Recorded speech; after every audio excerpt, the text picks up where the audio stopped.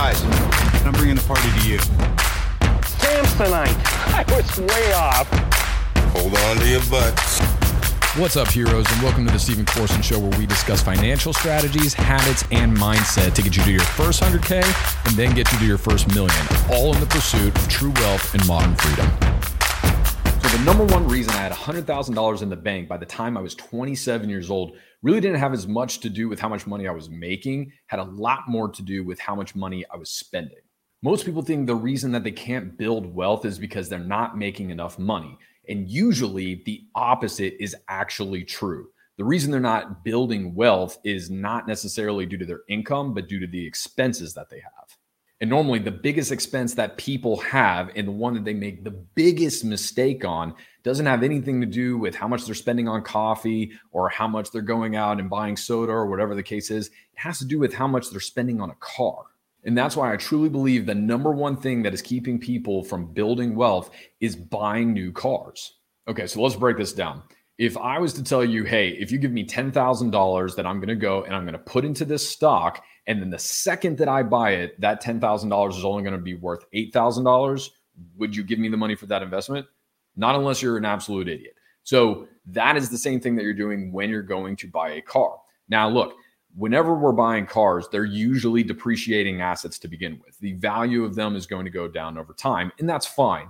But when you're buying a new car, the second that you go and buy it, it's 20% off the price tag the second that you drive it off the lot. That is a huge haircut that you have to take on something that you just bought.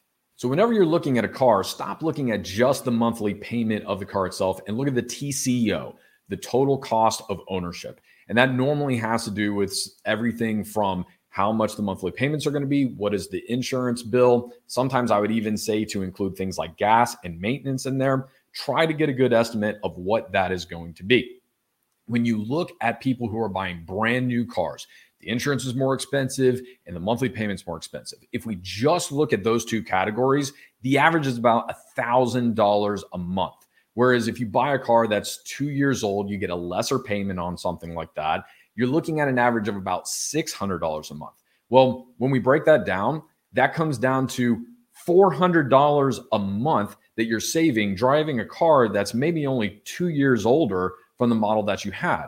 Well, that's $4,800 a year. And then if we multiply that by the average loan, which is about 5 years, that comes just short of about $25,000 that you could have invested over that 5 years. So let's say you take about that $5,000 that you're saving every single year and you invest it in something pretty conservative and you only make like 7% on it. Well, if you do that over the course of 5 years, that $25,000 is going to turn into $35,000.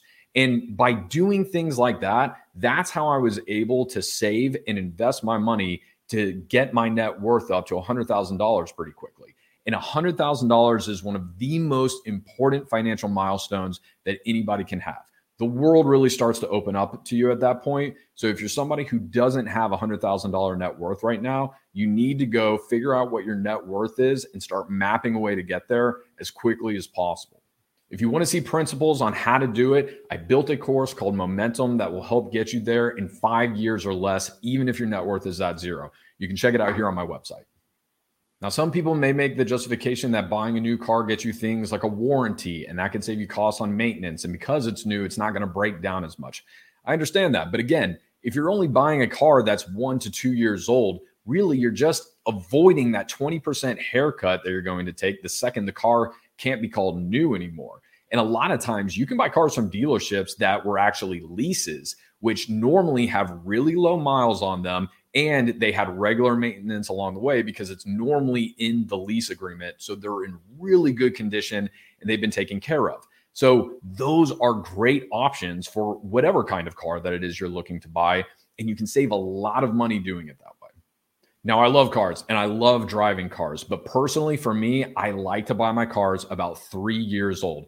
That normally tends to be a time to where I can get really good deals on mileage. The price has come down really good. It's still a new model, so I'm not like driving around this really old, outdated car because that is something that's a little important to me. We can all have a little bit of vanity to it. There's nothing wrong with that.